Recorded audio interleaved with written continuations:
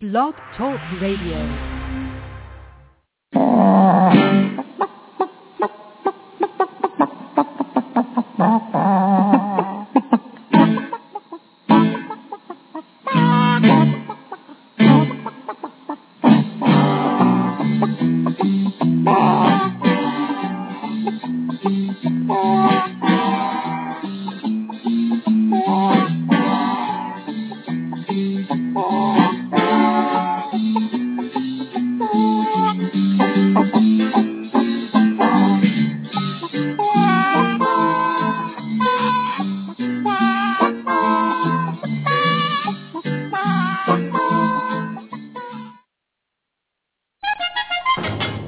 Yourself in danger, when you're threatened by a stranger, when it looks like you will take a licking, there is someone waiting who will hurry up and rescue you. Just call for Super Chicken.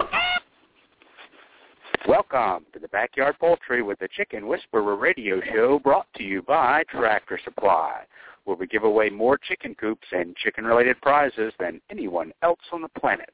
We are often imitated, but never duplicated. My name is Andy Schneider, but most know me as the Chicken Whisperer, author of The Chicken Whisperer's Guide to Keeping Chickens, National Spokesperson for the USDA Biosecurity for Birds program, and editor-in-chief of Chicken Whisperer magazine. Each week I welcome experts in their field to share their knowledge about different topics, including backyard poultry, show poultry, heritage poultry, gardening, cooking, and living a self-sufficient lifestyle. Be sure to visit us online at chickenwhisperer.com, where you can follow us on Twitter, become a fan on Facebook, and subscribe to the absolutely free digital edition of Chicken Whisperer magazine. Stay tuned. The show will begin right after this short break. When you need an incubator, think Brincy, the incubation specialist. Brincy has been a world-leading manufacturer of incubators for over 30 years. Incubators from 7 to 380 eggs with high-quality electronic and digital controls, including precise humidity control and programmable egg turning, all at surprisingly affordable prices. Visit them online at Brincy.com. Brincy spelled B-R-I-N-S-E-A. That's Brincy.com, or call 1-888-667-7009. Enter the coupon code WHISPER at checkout and save 10% on their incubators, brooders, egg candlers, and other incubation accessories. When you need an incubator, think Brincy. Technology you can trust.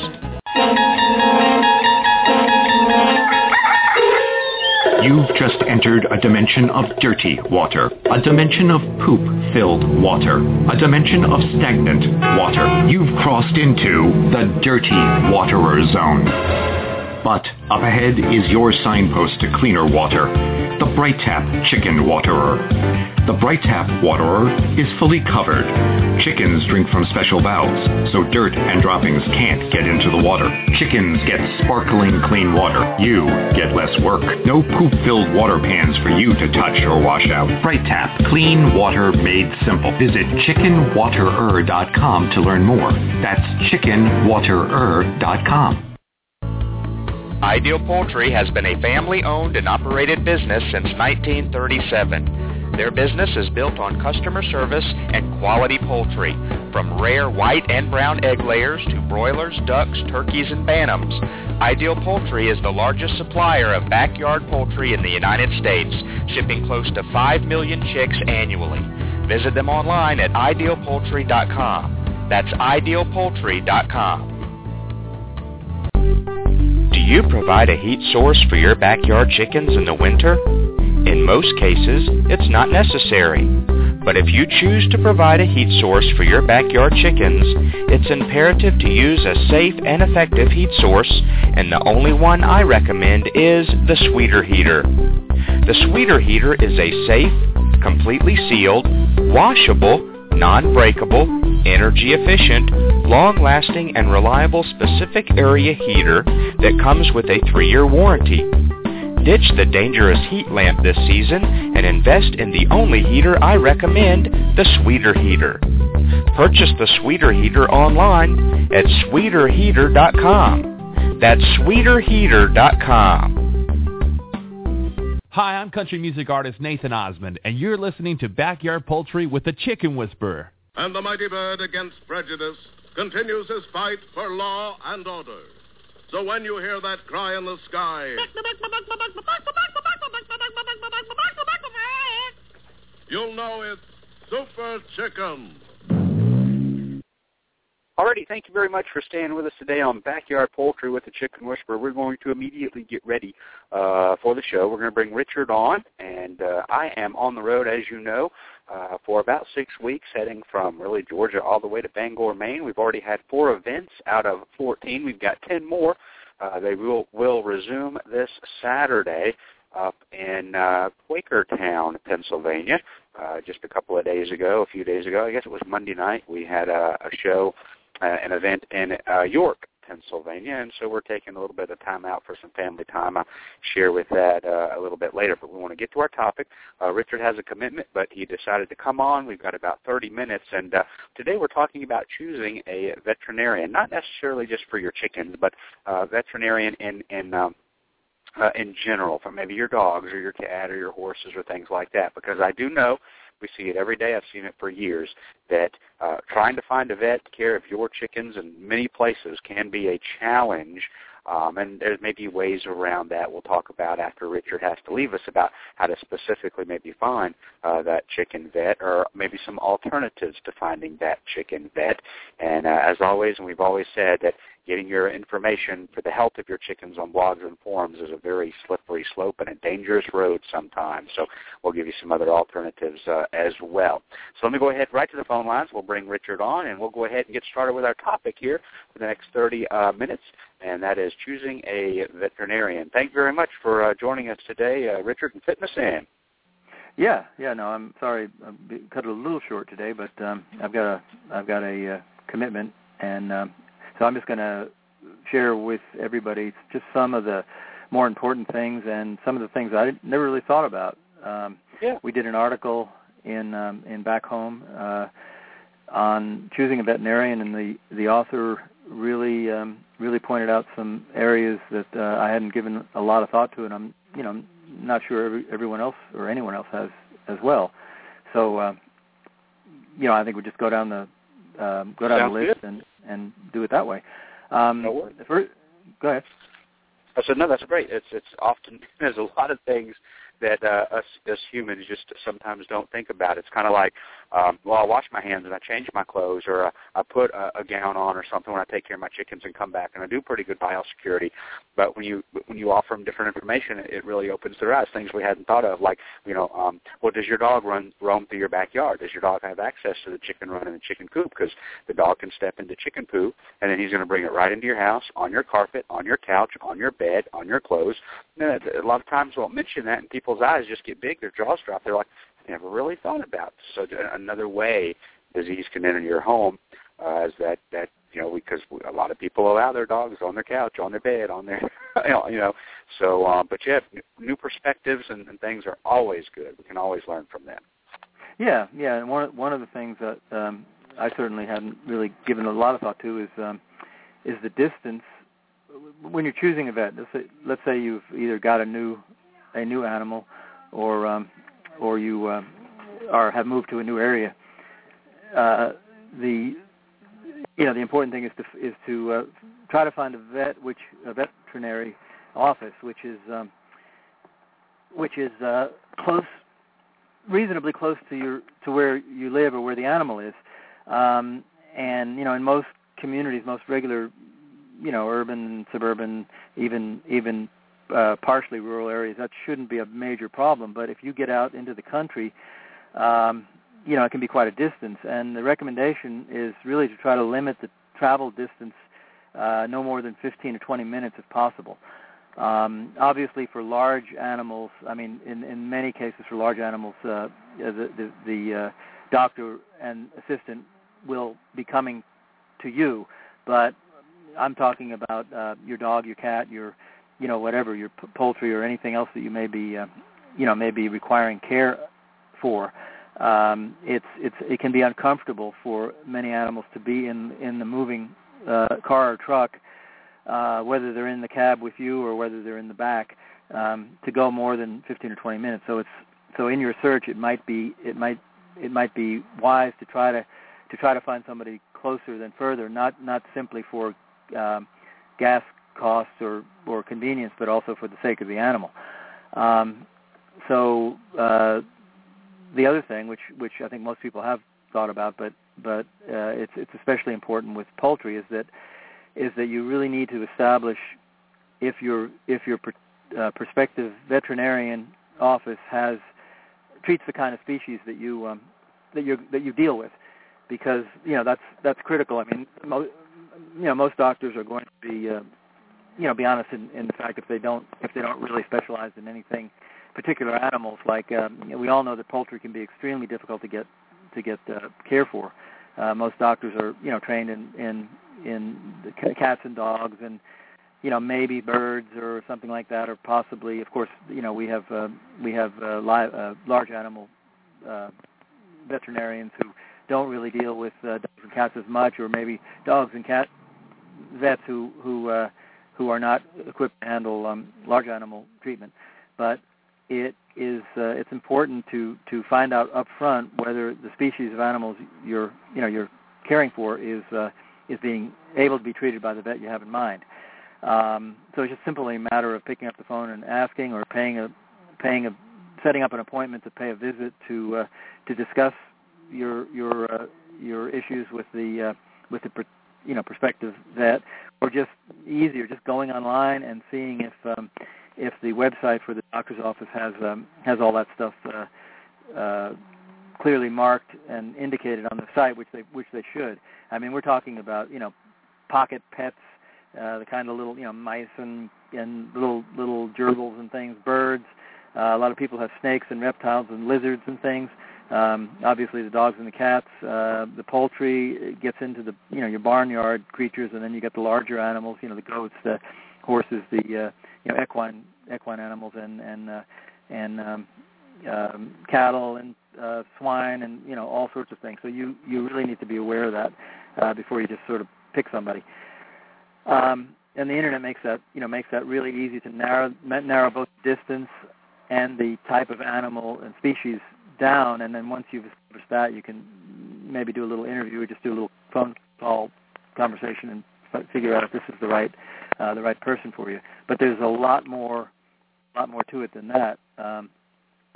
Services that veterinarian offices offer can vary widely depending on just what they're set up for. You can't assume that animal clinics are set up for emergency care service or surgery or specific types of analysis and all that. You just have to find out by trial and error, or by at least searching and speaking to the staff what they are set up for. So one of the basic things are what kind of hours of operation. Is it a clinic that's a 24-hour, 7-day-a-week available? Perhaps they're not open 7 days a week or open 24 hours a day, but they may be available on call to be able to be accessed anytime, any day. Does the veterinarian have an assistant that also is available to come help? Now, with the smaller animals, that may be not as much of a problem, because the owner can probably help hold the animal with a little training, a little coaching from the doctor. But when you're talking about a large animal vet, when the veterinary doctor shows up at the farm for horse or cattle and does not bring a assistant with, that means that you're going to be the assistant. So it can be a little difficult for some people to be expected to respond to that. The other thing is if the clinic has a referral service where somebody else would handle that, how far away is that? That goes back to the first question. Is it, your clinic may be 15 minutes away, but is the referral clinic, the after-hours, 24-hour clinic, 45 minutes, an hour and a half, whatever? And in some communities, that will be the case, and people may be used to that. But in a suburban community, people may not be having to drive, or may not expect to be having to drive, an hour to get to an after-hour emergency clinic, and especially when the animal's suffering, a broken leg or a problem with a wound. In which case, are you driving and trying to treat this animal while you're driving, or trying to comfort the animal? So it's really pretty important. And also how an on-call veterinary office will respond to your emergency call. I mean, will they get back to you in 5 minutes, or will they do they check their phone machine or their email or their phone logs on a regular basis, or do they have an alarm or some type of warning that they know when calls come in and they can respond to them? The other thing to think about is the resources at the actual clinic or hospital or office where you're going to be dealing with. Do they have overnight care? Do they have the ability to have overnight care, to stay overnight with your pet or your animal? If you may have some work done on the animal, but then the animal's left by itself in a kennel through the night until the morning when somebody can come in. I mean, is that something that you want to have happen, or you are aware of that kind of thing? So that kind of 24-hour care is something that may be of concern to you. And the other thing to think about is the experience of the veterinary, not so much him or herself, but the actual technicians or the assistants that are going to be helping with the surgery or with the treatment. That's they're doing more than just just helping out. I mean, they're providing treatments, technical assistance. Probably be the ones that are going to be seeing the animal more than the doctor will be if there's a course of treatment. So that's something to ask. I mean, what kind of certification do the technicians have, or what kind of experience they have? Another thing is and it really gets into the nitty-gritty, but the equipment. I mean, and we can't expect customers, doctors, patients to know everything about what should and shouldn't be in the lab or in the clinic. But if there's equipment there to be able to do certain types of things like blood tests or analysis on site, it's going to be a lot more convenient for everybody if they can wait for the response. Like most clinics are going to have a microscope. It's almost a staple in the office, so they can analyze blood and other samples, tissue samples that may be need to be enlarged to be able to identify problems and pathogens, whatever. So that's like a basic need for things like urinalysis and blood counts and just a lot of different cell-related things. The other, that's absolute minimum. Other equipment that would be helpful there, again, for the convenience of knowing fairly, quickly, immediately what is going on, are blood count machines. I guess they call them, this article says they call them CBC machines, complete blood count machines. So you can run most of the blood analysis tests right on site within the facility, and you can get the results back within 5 minutes. These are for things like heartworm, parvo, feline leukemia, immunodeficiency viruses, giardia, pancreatitis, and there's just a long list of other diseases and situations that the in-house facility can determine whether the disease or bacteria exists or not, and you can have that answer, in-house within minutes. It might be more expensive to get it done that way. Obviously, the doctor has to invest in this equipment, but it's really a lot more effective or a lot more efficient, really, to have you know that right away instead of having to wait for a couple of days for blood work or tissue sample work, which can take a week, or cultures to be developed, which can take up to a week or whatever. Another piece of equipment which you'd expect to see in a well-equipped veterinary office is X-ray machine, because they're going to need to analyze bone fractures, deformities, some internal organ issues, things like that.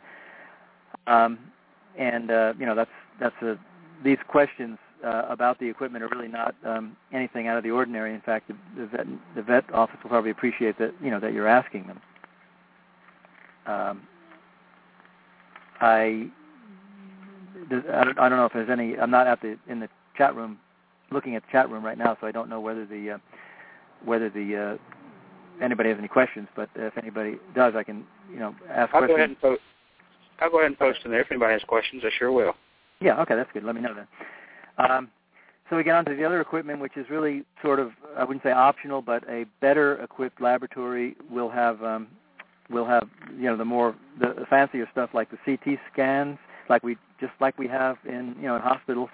Other diagnostic equipment like ultrasound machines, even MRI scans, the magnetic resonance imaging. These can be in some of the larger surgery and emergency clinics around. And we ourselves have for our little town here, we do have one emergency clinic, which actually prior to their opening, the other I had to drive 45 minutes minimum to get to the most equipped 24-hour emergency clinic. And now with the new facility open, it's only about 10 minutes, so it makes it a world of difference, and they're fairly well equipped.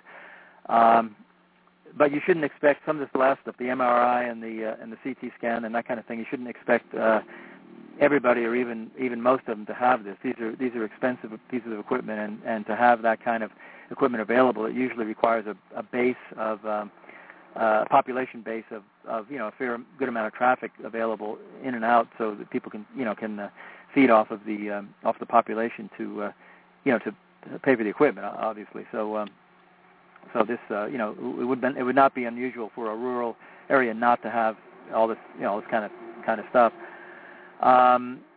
The other thing to think about is anesthesia and how that is handled. There are certain procedures that your pet will need to be anesthetized for, and they have the correct amount of or the correct equipment to handle it. Not just the anesthesiologist type equipment, but also the monitoring equipment that's necessary to keep your pet or animal safe, and to keep track of the vital signs that they would normally do during the anesthetic process. The kind of they want to keep airways open, so there's tracheal tubes they have to consider. There are intravenous catheters to deliver the fluids. I mean, this is not really the business of the patient, but it is nice to know whether they're fully equipped to handle all these things, and if they're not, you have to be prepared to have to take the animal to a place that maybe does have them. So if this happens, you may have to be traveling or planning a procedure ahead of time so that you can go to the right place with the right kind of equipment. There's accreditations for this kind of thing. It doesn't hurt to ask the veterinary office what kind of accreditations the doctor has beyond the medical degree, because there's a lot of different things, especially with the anesthesiology and other things that they need to be accredited for. So that's not a bad question to ask. What additional material and such the doctor can offer, additional accreditation the doctor can offer, and some of that also helps explain the additional cost of veterinary care between one office and another one. The doctor with more equipment, more accreditation, more experience is going to be the one that can ask a higher and needs a higher rate to keep the office operating. And that brings us to the whole cost question, which is really has opened up a lot more in the past few years, as to the old days where you just pay for the vet, and maybe if you had a problem you could pay a little bit and then pay him or her off by the month to catch up with the bill. There's a lot of options open. We're still fortunate in that, and it always amazes me when I go to the vets. Sometimes we see the procedures they go through, that the bills are not higher. I mean, the veterinary doctors require the same training same kind of stuff that human doctors require. They have to equip the offices in much the same way. I mean, they have all the same bills, but they don't charge nearly as much as a human doctor or as a doctor that treats humans. And I just wonder sometimes how they can manage that, but I guess they do. So there's still the option of proceeding with your vet on a one-on-one basis ahead of time, trying to work out if you can't afford. I mean, if you're in a situation where you need a procedure done, it's not an emergency situation, or possibly just speaking to your veterinary doctor before an emergency happens, saying, my income is limited or whatever. I don't always have a lot of cash on hand. Is it possible to pay on time, or can I leave a deposit, sort of a standing deposit here or something like that to cover things and then pay off if there's possibly an option. The other thing that's become a lot more popular in past years is the pet insurance. It generally works pretty well. I mean, most things to be aware of with that is that it covers preventive care, the normal examinations, and also the additional expenses of illnesses and physical injury, but they generally do not pay for any pre-existing conditions, just like a lot of other older insurance policies wouldn't either. So what we have to do is start when the pet is young. Get your pet insurance policy started as quickly as you can when the puppy or the cat or the animal is still young, so that you'll be set over time. That if something does turn up, that you won't be called on a pre-existing condition, because you'll have accrued the necessary waiting time before that gets off the table. So that's an important thing to think about, and check your policy's situation in that case, how they set that up.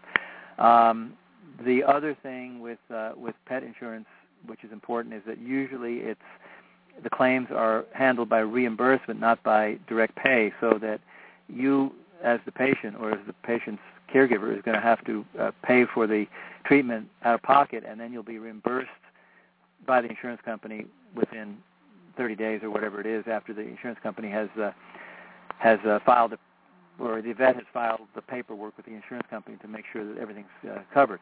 So that's always something. The other thing is, a lot of people don't realize there are actual credit cards, and one of the credit cards is one of the names that's most common is Care Credit. The same people that handle dental and vision insurance and some of the other non-health or non-medical, non-surgery and non-medical insurance that Blue Cross or United Health or some of the other people would carry.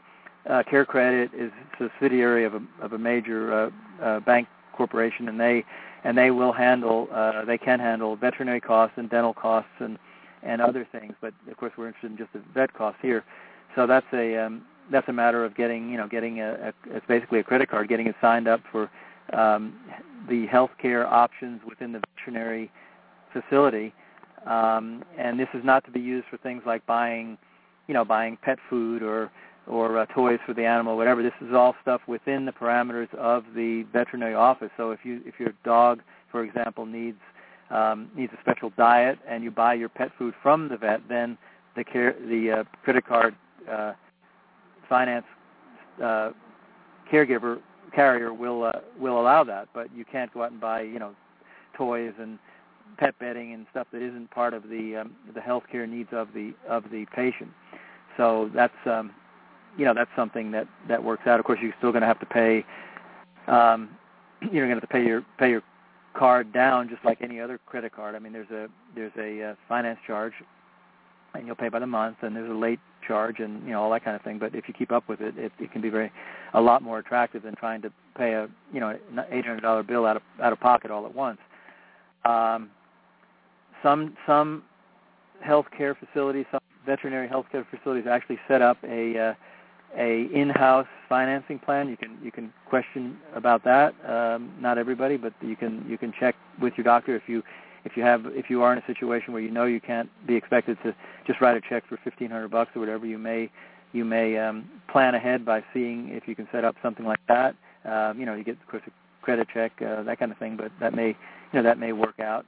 Everybody's different, but it could be worked out. And there's just a lot of a lot of other options that may come up that can be formulated within certain clinics and maybe not within others. But it all just takes a conference or just a short visit with the billing officer, whoever it is at the clinic that can answer all those questions. It's well worth the effort to even if you're thinking about changing vets or thinking about getting another animal that may not be within the species limits of what your current vet handles, or if you're moving, or if you're just aren't happy with your current veterinarian office and you want to consider something else.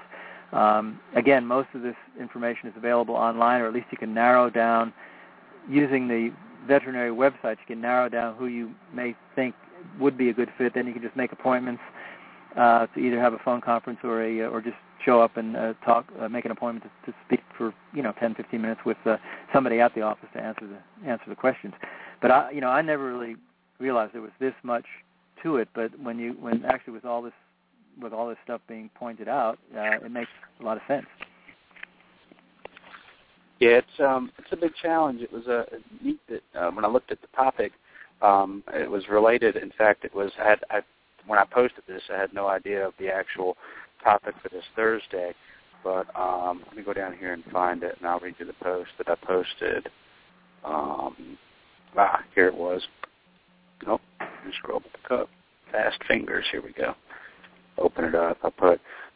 Actually, I titled it "Honest Observation" because it is something I've seen over the last decade. But I said it's very frustrating to me and hard for me to understand why some people will gladly spend hundreds of dollars on their chickens, including expensive coops, treats, toys, clothes, diapers, heaters, and more, and then absolutely refuse to get a simple fecal flotation test to check for internal parasites because it costs $25, or complain because a medication their chickens need is $35.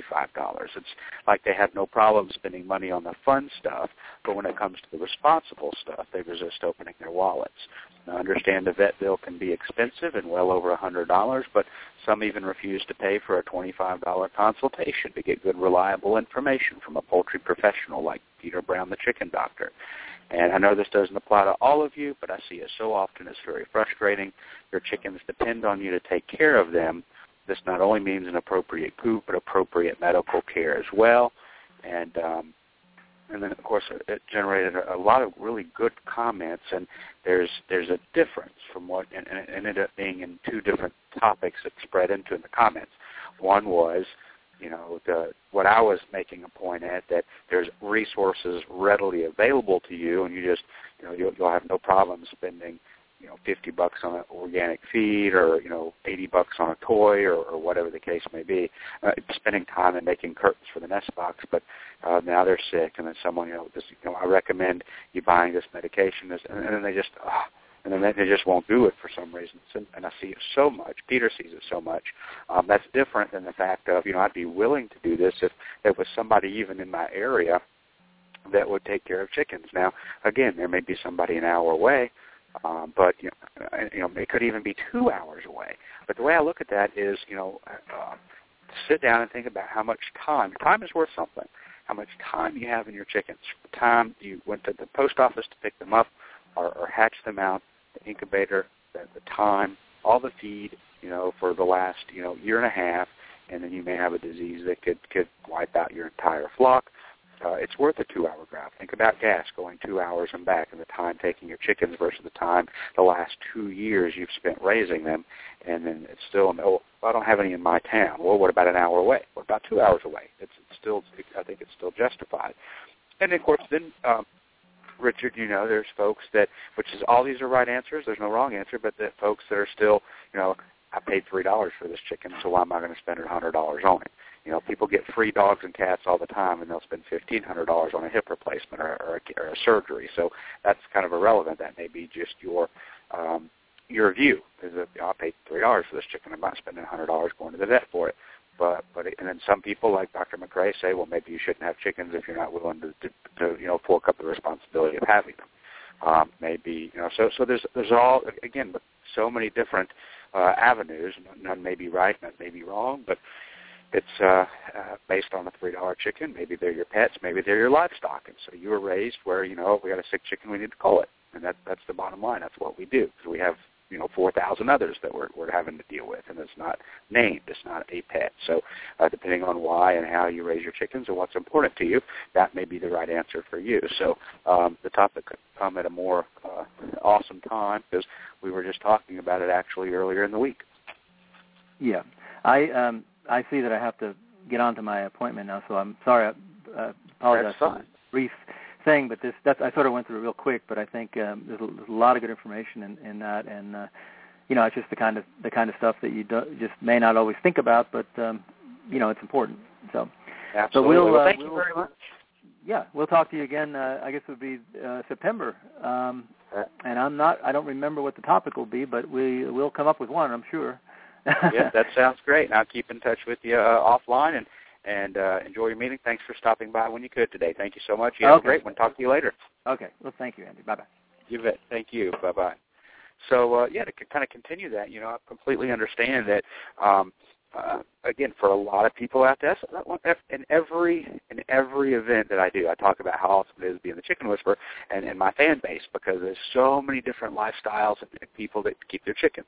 You've got vegans and vegetarians that keep chickens, but they don't eat the chickens or the egg. They give all that away, and they use them for composting and fertilizer and pets and insect control and things like that. So you got preppers raising chickens for the end times or for preparedness. You've got, you know, the soccer moms, if you will, that are raising education for the kids, or local, food movement. They want to provide for their family local food and things like that. So, but so for some people, it might just be, it's a $3 chicken. You know, I'm not going to spend any money on it. They'll have a $1,000 coop for that $3 chicken. They'll have all these toys and all these treats and all these curtains and all these pictures and signs, and I'll spend all the money on that. But and that's fine for a $3 chicken, but a $25 bottle of medication, that's just too much. I'm not going to spend that on a $3 chicken. But what about the coop you just paid $2,000 for? You bought that for a $3 chicken, right? So sometimes it's kind of like raising your eyebrow, going, you know, what's, you know, fun stuff is okay to spend money on, but responsible stuff is not. But I understand for a lot of people who would be more than willing to, do a doctor vet visit, and then they, but there's not any available. And again, when I hear people say that, it may just be there's not any available. There's nobody in my town. Okay, well, how about the next town, or the next town over, or maybe across the state line? Maybe it's a 2-hour drive. But sit down and think about how much money you have involved. If this disease has the potential of killing your whole flock, how much money do you have invested from the time of purchasing the chicks, or purchasing the fertile eggs, purchasing the incubator and the egg turner, and then the time is something that's amazing. And then all the feed for the last, a year, how much have you spent on feed? And then having it wipe out your flock and having to start all over with that versus maybe a $100 vet bill or $25 medication. Or maybe it's amazing how many people, I can't understand it, balk at the idea that Peter Brown, with decades of experience, vast knowledge, awesome at what he does as far as doing diagnosis, if you will, on the phone and helping folks save flocks, and his $25 consultation fee.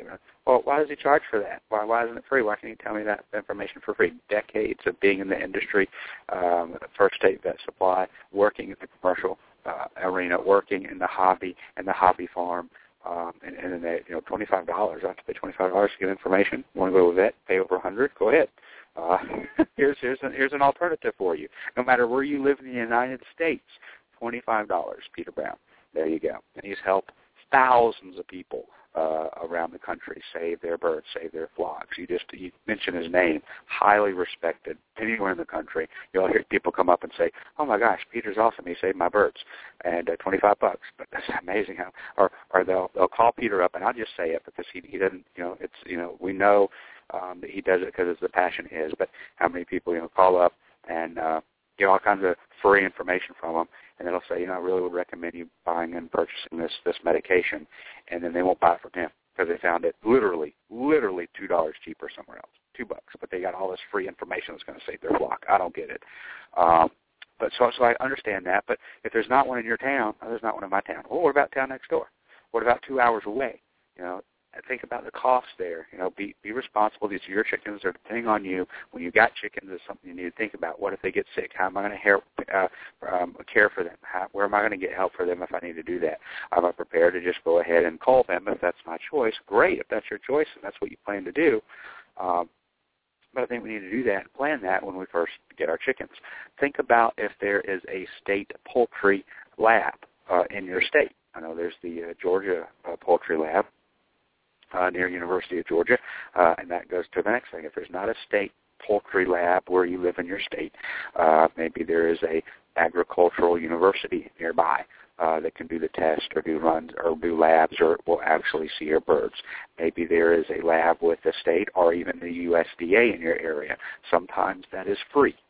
Sometimes necropsies are free. If you lose a bird, you want to know what's going on. Sometimes that is free at both the universities and the state poultry lab, maybe a USDA office there. Your local extension agent, your local poultry extension professional, if you have one in your state. So it's and let me share this with you as well.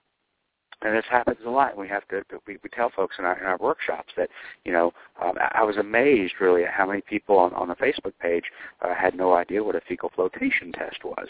And so they were like, well, I don't have a chicken vet in my area. Any vet can do and perform a fecal flotation test. Now, when you initially take it to them, there may be a couple of snags.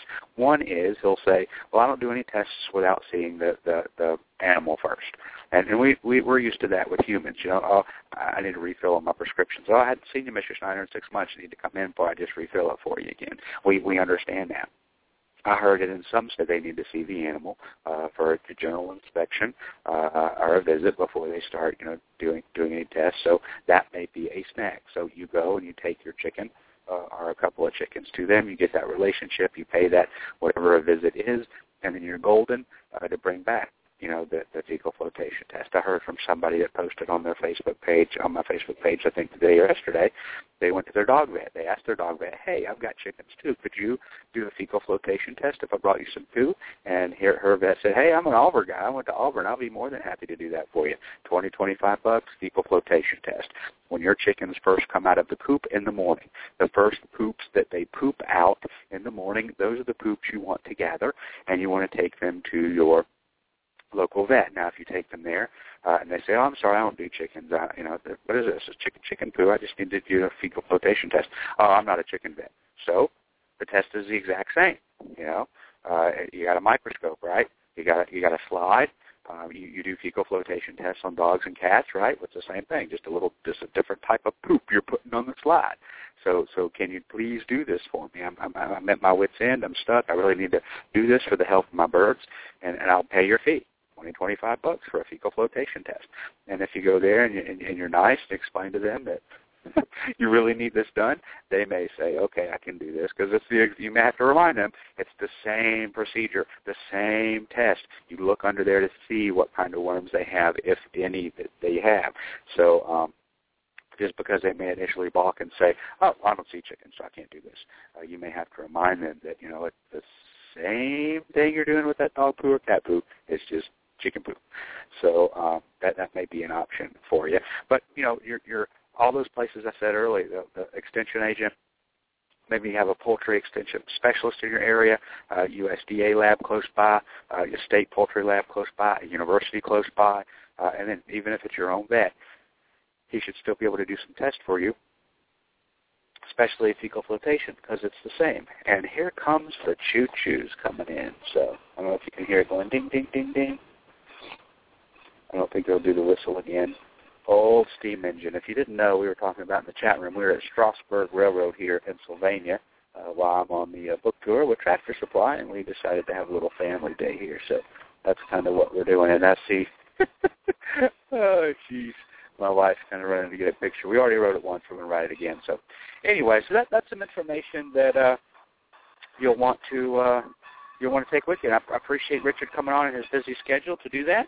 And I'm going to go try to maybe catch this train and ride it again. It's about a 45-minute round trip. You can hear the bell. It's an old steam engine, which is absolutely awesome.